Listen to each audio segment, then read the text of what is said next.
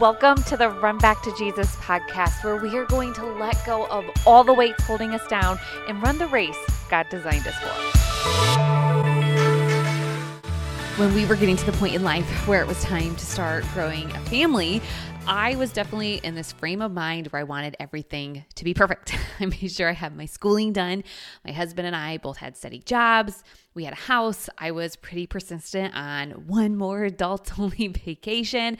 And my plan was to have a summer baby because I wanted to enjoy my maternity leave, being outside, going for walks, and just enjoying life. And this perfection also carried over into my pregnancy.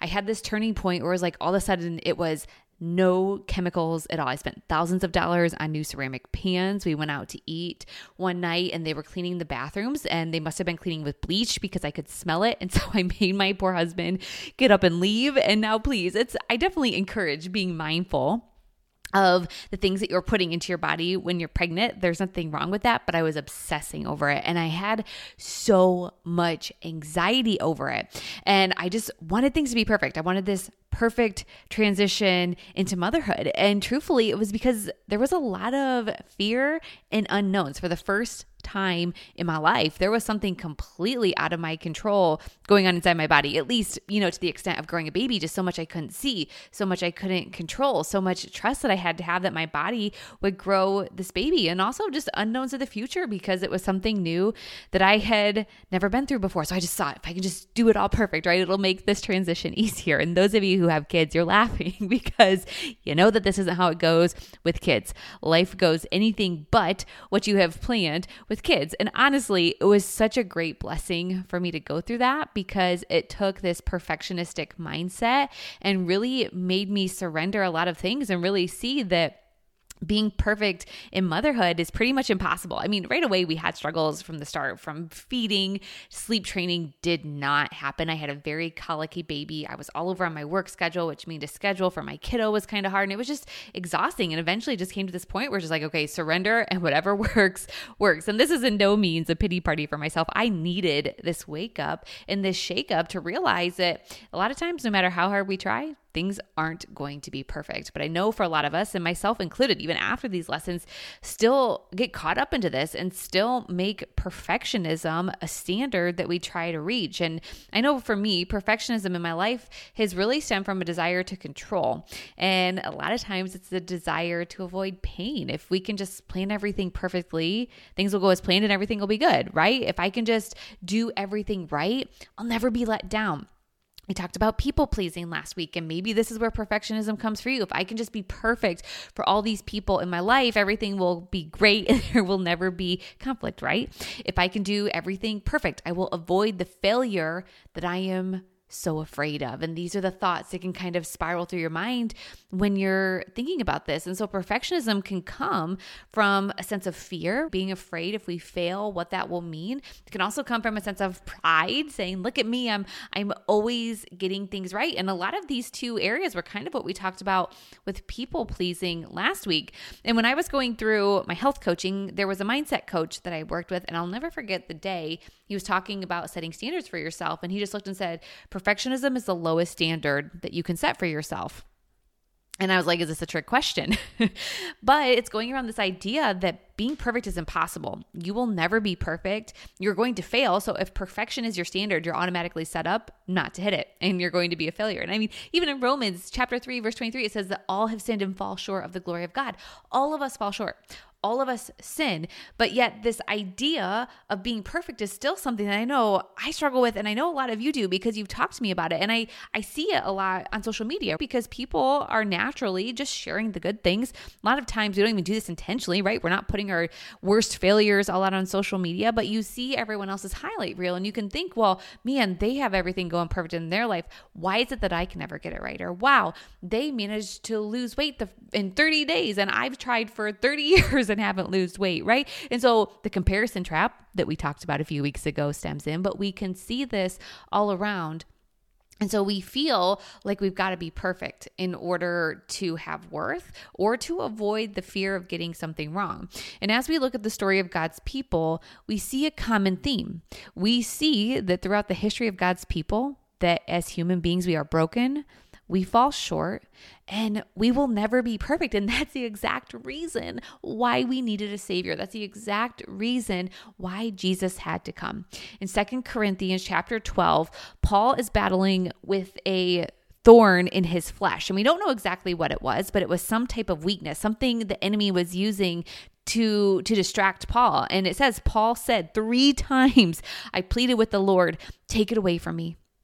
But the Lord said to Paul, my grace is sufficient for you, for my power is made perfect in weakness. I want to say that one more time. God said to Paul, my grace is sufficient for you, for my power is made perfect in weakness.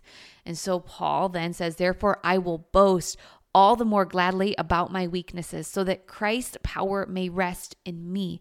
That is why, for Christ's sake, I delight in weaknesses, in insults, in hardships, in persecutions, in difficulties. For when I am weak, then I am strong. That's something we don't see every day. Therefore, I will boast all the more gladly about my weaknesses. But what Paul is reminding us here is in our weak areas, also known as the places where we're not perfect, is where we need God the most. In our shortcomings, we realize we cannot do it all on our own and that we need Jesus. And the pride that comes from perfectionism is saying, I can do it all on my own. I don't need you, Jesus. Or I know for me, it kind of felt like it was like, okay, God, I know that I have your strength, so now I'm going to go out and do it. But then I go out and do it in my own strength, in my own power, instead of truly surrendering and letting God's power work in my life.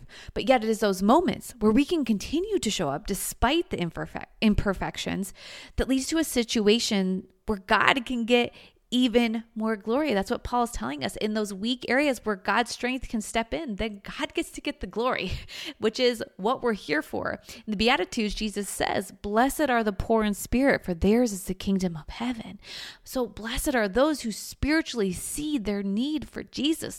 Those of us who we are spiritually poor and we are just hungry for Jesus because we realize that we can't do this all in our own power, in our own strength. And it is in those areas of imperfection where we also see God's grace. And I know that there is nothing more beautiful in my life where I see, you know what? I have messed up, God, and I've been so far off your track, and where human beings have left, human beings have walked out, relationships have failed when I've got off track. You never have.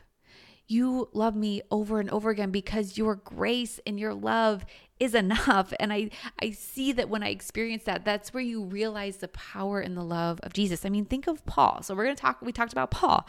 Paul persecuted Christians. He put them to death, and his goal was to stop the spread of the early church. Paul initially thought he was doing a godly thing.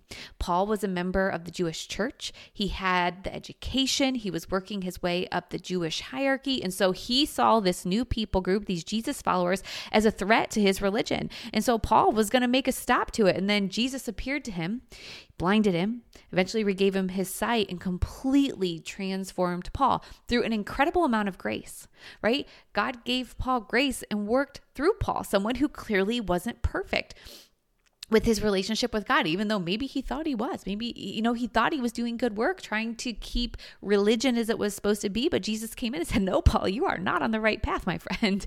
He had to blind him so that he could see Jesus. And maybe you've not been physically blinded right now, but maybe God is trying to close your eyes so that you can see him. And then you can see his grace. And because of his grace, Paul was able to fully step in to being a follower of Jesus and was one of the most influential people in the spread of the early church. What a change of events. Paul even says this in Philippians. He said, we who serve God by his Spirit, who boast in Christ Jesus, and who put no confidence in the flesh. Meaning Paul had the education, he knew scripture, he had training in it, but he put no confidence in himself. He put all of his confidence in Jesus. Paul had the right background if he wanted to put confidence in himself, right? To say, I can do this in my own strength, in my own power, but he didn't. Because I think Paul probably knew that in his own power he would fail because Paul had failed before. But with Jesus's power in his life, all those weak areas would become a spot for God to get the glory.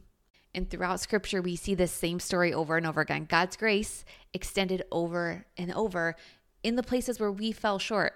And as a result of that grace, as a result of God working through our weaknesses, it leads to worship. It leads to praise of God. I was thinking of the woman at the well.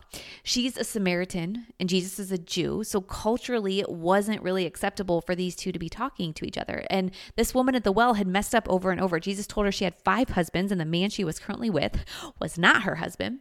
And while Jesus is sitting talking to her, he revealed to her the truth that he was the Messiah. And I just think that was me sitting there.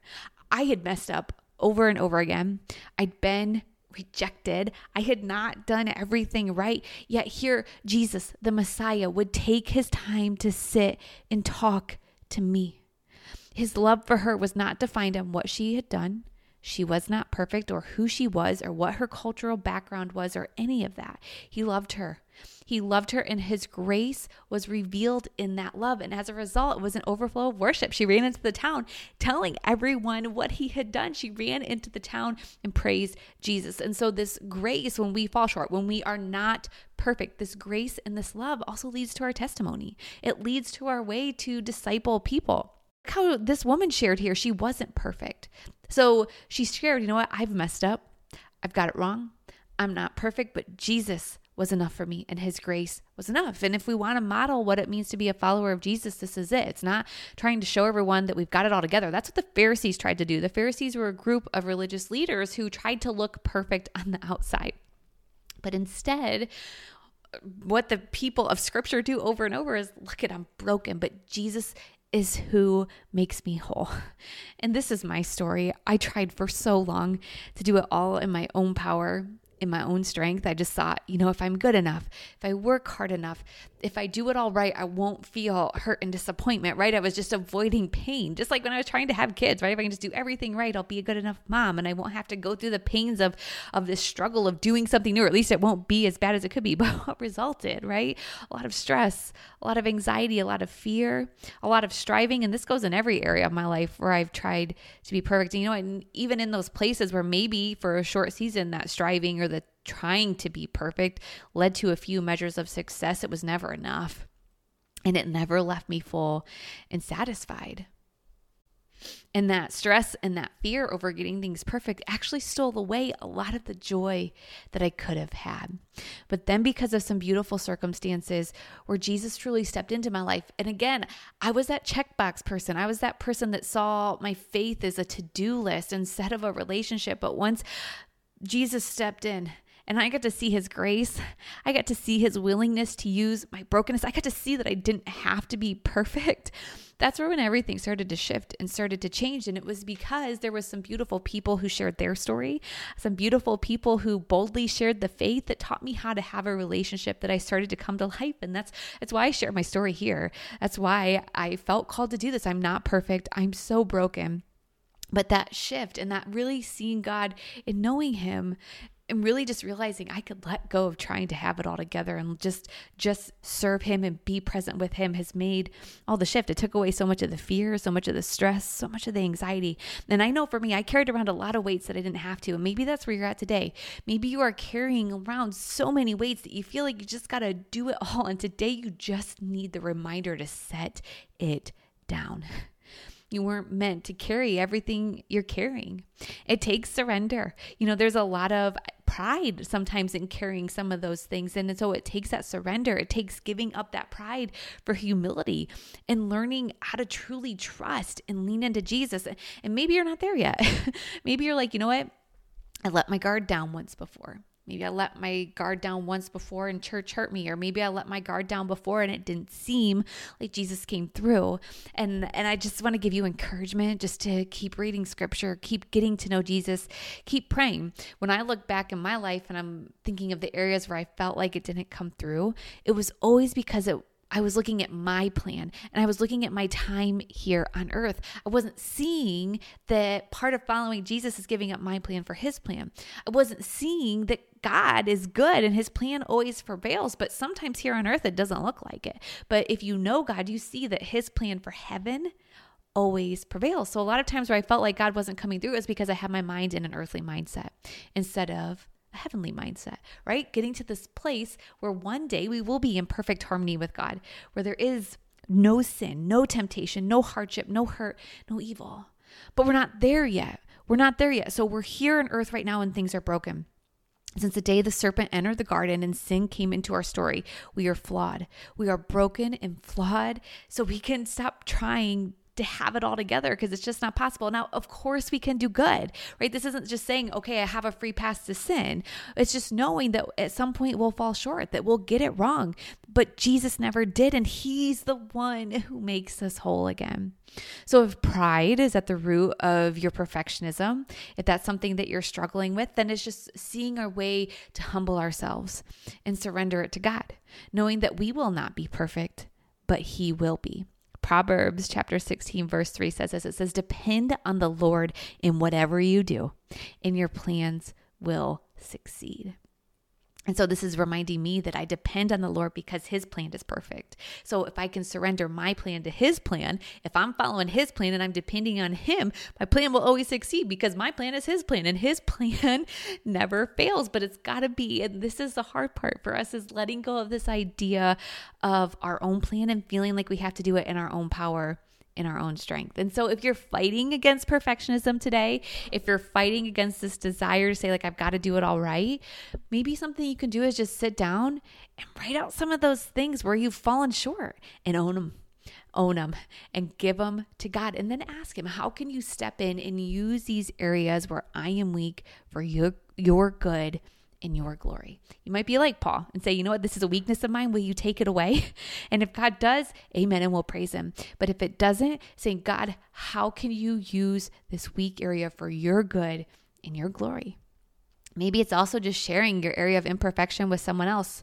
And boy, I can tell you, there's been a couple seasons of my life where I've had some shortcomings, and as hard as it was, I talked about it with a friend. And I had a friend, I'll never forget this, where she said, I'm going through it too. And it was just this sense of, I'm not alone. I'm not the only broken person. And together we were able to refix our eyes on Jesus. And so maybe the way that God steps in and uses your weak area is just to be support to someone else, or maybe an area that you struggled with before, saying, you know what, I've been there, but Jesus helped me get through it. And here's how he helped me. And then your struggle, your area of imperfection becomes a place where God gets to get the glory. If fear is at the root of perfectionism, and this is, I think, a lot of the places for me, right? You're seeking this false sense of control because we know that we're never fully in control, and no matter how hard we try, we still don't get things perfect. So if fear is there, it's letting go of that false sense of control, and it's giving full control to the one who is in control. In 1 Peter chapter 5, verses 6 through 7, it says this. It says, humble yourselves, therefore, under God's mighty hand, that he may lift you up in due time. Cast all your anxiety on him because he cares for you. God cares for you. He has a plan for you in those areas where you've fallen short, those areas where you haven't been perfect, are places where he can step in and use them, right? Think of Peter. So here we're in 1 Peter. Peter fell short over and over again. He had the courage to get out of the boat and walk on the water, but really quickly those waves came and he started to sink, and Jesus needed to save him. When Jesus was being persecuted 3 times, Peter denied Jesus. Talk about, it's a place of imperfection, right? Yet Peter is the guy that Jesus chose to be the foundation for his early church.